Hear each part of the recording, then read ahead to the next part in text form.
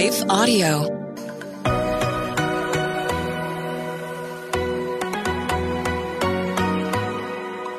Do you sometimes doubt if you're truly hearing God's voice or if it's really your own?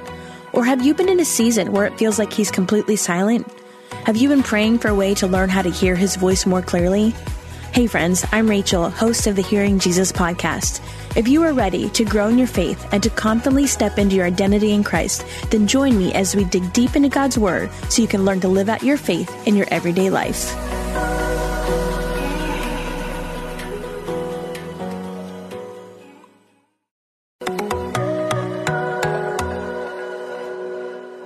Hey friends, welcome back to the Hearing Jesus podcast. I'm your host, Rachel Grohl. Today we are continuing our Roots series where I am playing some of our earlier episodes that many of you have not heard before simply because you came to the podcast later. And there are so many episodes that still hold so much value. What we're doing for the rest of this week is I'm airing a 4-part series that I did originally in response to the Christianity Today special that they did on the rise and fall of Mars Hill. If you haven't listened to that, I would encourage you to listen to it. But because so much of that experience echoed my own, as well as a lot of women that I knew in ministry, I really wanted to go through the content of that series and explain some of the things that you may not understand if you haven't lived or worked through a similar scenario. And so this episode was originally called The Devil is a Narcissist, and the 4-part series deals with church hurt, spiritual abuse, narcissism in the church, and it's one of those topics that's really hard to talk about. It's really hard to listen to. It's hard to imagine that these kinds of things happen behind closed doors of a church. But one of the things that I said early on in this series, and what I still really believe, is that I believe that God is wanting to reveal some of these things so that He can heal them.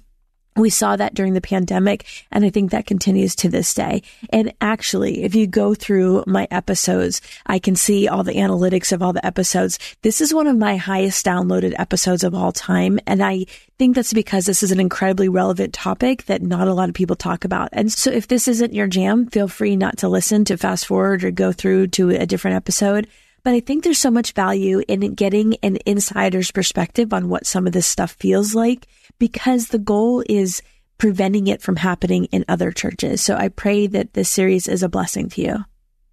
Today we are talking about something that's been very present in at least the Christian media the last week or so. If you haven't listened to it yet, there is a podcast series that Christianity Today has done called The Rise and Fall of Mars Hill.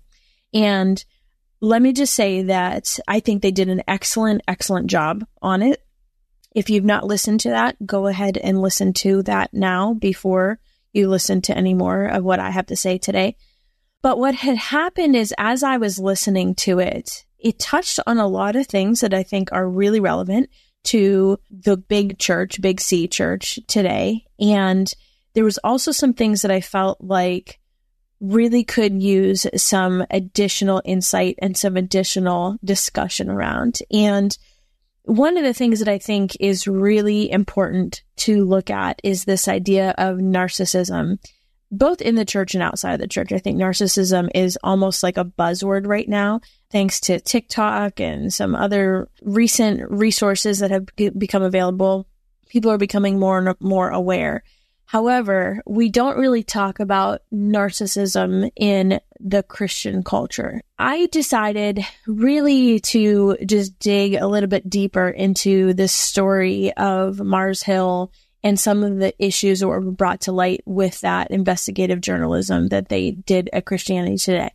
You may be sitting here thinking, why is she talking about this? What does she bring to the table? Well, if you don't know me, I guess that's a very valid question. I think if you do know me, it makes perfect sense for me to be talking about this. I got a ton of DMs, just even phone calls of people saying, hey, what do you think about this? I would love to hear your thoughts. I am somebody who has been in ministry for a long time. I've worked both within the local church and with global organizations. I have been an author and a speaker. I've worked with lots of different churches and lots of different capacities. And I personally have had 3 different narcissists up close and personal in my life. Because I care about the spiritual formation of people around me, this has been a topic that I have taught on and spoken about, and to some degrees written about for quite some time. And I am really thankful, actually, that this topic is starting to come to light. I think one of the things about, again, another buzzword that we're hearing, quote unquote, church hurt, is almost the sense of it only happens in mega churches, and it only happens with unhealthy leaders, and it only happens with this hidden sin. But I think the reality is this is a topic that is far beyond our churches. It is infiltrating politics. It is infiltrating private businesses. Just this idea of narcissism in general is something that we, as the body of Christ, really need to take a look at. To some degree, we're all narcissists. We all have this tendency to have this self-centered thinking. But I definitely think that it is a tactic that the enemy has used to infiltrate churches and ministries in a way that is almost a silent killer, because we don't want to talk about it. And even when we do want to talk about it, it's very, very difficult to talk about, especially with leadership. So today we're going to dive in a little bit. I thought perhaps I would just do one podcast that addressed the whole series, but as I started re-listening to episode 1, I have a huge list of things that I think are important to talk about. So what I do want to say is, over the last year, I personally have read probably 6 books on narcissism, and I have come out of a season of just a lifelong recognition that I have had different types of narcissists in my life. I think I was raised by a narcissist, so it gave me a propensity towards objectifying myself within that specific type of abuse and not setting boundaries and those kinds of things. So actually, I've also been in therapy for it. I have spent a lot of time learning about the intellectual side of it, the behavioral side of it, the spiritual side of it. So I am not a professional on the psychological aspect of narcissism in any way, shape, or form. My background is in spiritual formation, Bible exposition, and ministry leadership. However, personally, I can speak to some of these issues in a couple different capacities, both personally and professionally. So all that to say, I have really worked hard at cutting out the narcissists in my life in an effort to chase after healthy, appropriate, God-honoring, life-giving relationships. And there was a period of my life where I would just feel drained. I remember somebody saying to me, there are people in your life that are going to fill you up, and there are people in your life that are going to drain you.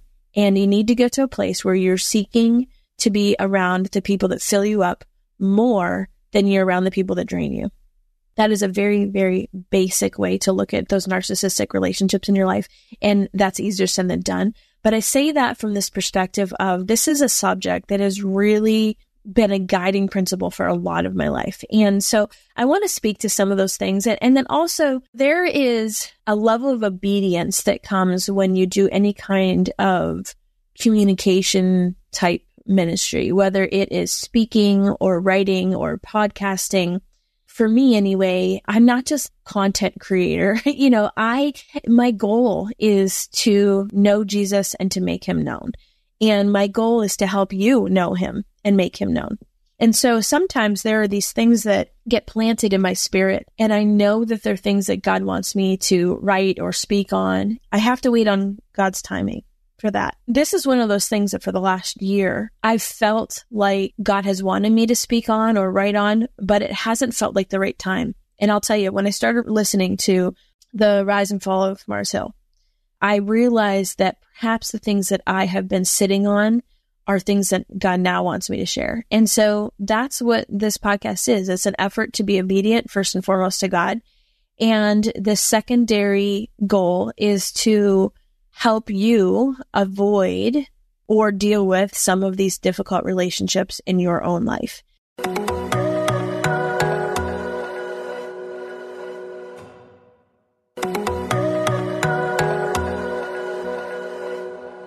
Where does this fit into my typical content? Well, it's different. And if you don't want to listen, feel free to skip ahead to a different episode or to go back to one of my other episodes. You don't have to listen. My hope is that this would be an episode that would bring you value to your life and maybe open eyes a little bit So with that said, we're going to get started. And again, not all of this is directly from the Mars Hill podcast. Some of this is just from my own personal experience, my life experience. When I talk about narcissism, I do that in the light of 3 different individuals in my life that were definitely narcissistic and perhaps acted differently from one another, but yet there was a common thread of power and control woven throughout. And we're going to kind of get into that too. So I'm not sure how many episodes this is going to be, so kind of hang with me. And I'm not even sure what I'm going to call this yet. I'm praying about that, but I thought it would be helpful to kind of just start at the starting point that they talk about in the podcast. So one of the things that, if you don't know about Mars Hill, please go listen to that episode series. But if you don't know, Mars Hill was a large megachurch that dissolved at the hands of a narcissistic leader. And one of the things that I think really stood out to me was some of the things that they're saying as far as how they got there. Narcissism in general is, I think, an underlying factor in that you hear in all 6 of those episodes. And while they do say, I think one individual makes a comment, people would rather have narcissists leading their churches than deal with the unhealthy patterns. I think in general, narcissism is something that becomes the default position. I think regardless of the industry that you're looking at, there's like 10 top careers that narcissists tend to settle into. And I was actually really surprised to find that ministry is one of them. But, you might find your more typical industries like a CEO or a surgeon or an administrator, like a principal at a school or those kinds of things. It's those real leadership heavy positions that tend to have a lot of narcissism in them. Now, I'm not saying by any way, shape, or form that somebody in those roles are narcissistic. I think it's a danger to say that narcissism doesn't exist within the church just because it's the church. I think just like any other industry or any other profession, there is a level of that. And as we've seen, so one of the things they talk about is these patterns of persistent sin, just arrogance, quick temper, domineering leadership, and how those kind of became these red flags within this church scenario and how that became so difficult to work under. I think about this in other relationships. I think in personal relationships, patterns of persistent sin are different than individual sins. And not in the sense that, of course, they both separate you from God, but somebody that falls into an individual sin, sometimes that is despite their intention. It's just, evidence of the fallen world we live in.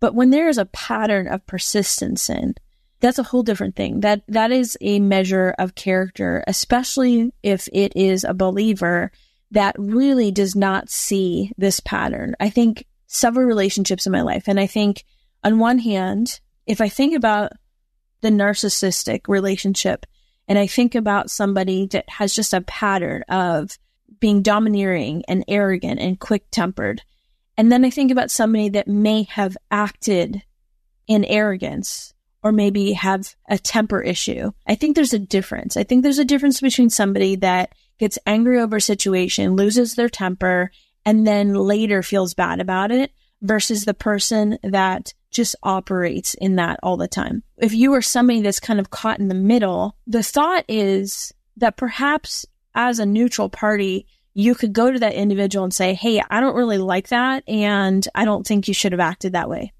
In a healthy individual, that would be received. I mean, I'm under really healthy leadership now, but I think of the leaders that I serve under now. And I think if I went to them and I said, you know what, I really was hurt by the way that you spoke to me, it would be well received and there would be an apology and probably a recognition and then some sort of work towards a resolution to hold them accountable.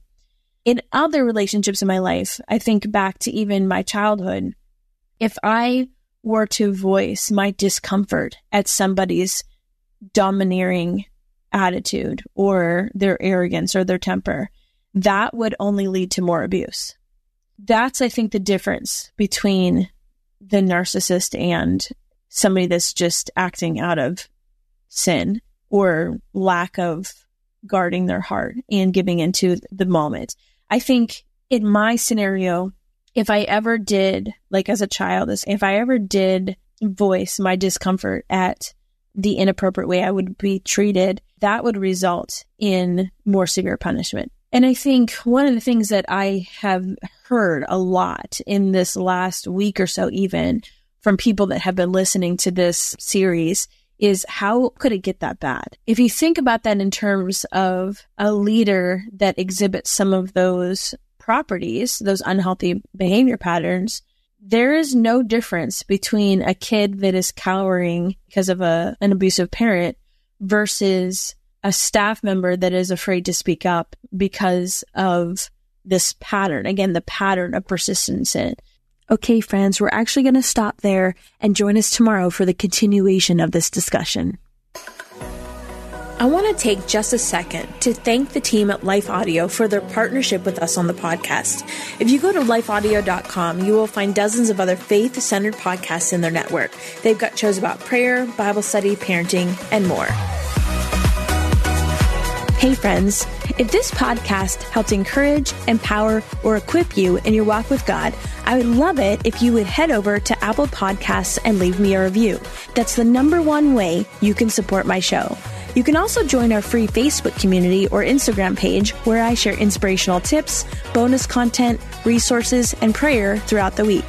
Hey, I want you to know I'm praying for you. Know that you are so loved. Keep going.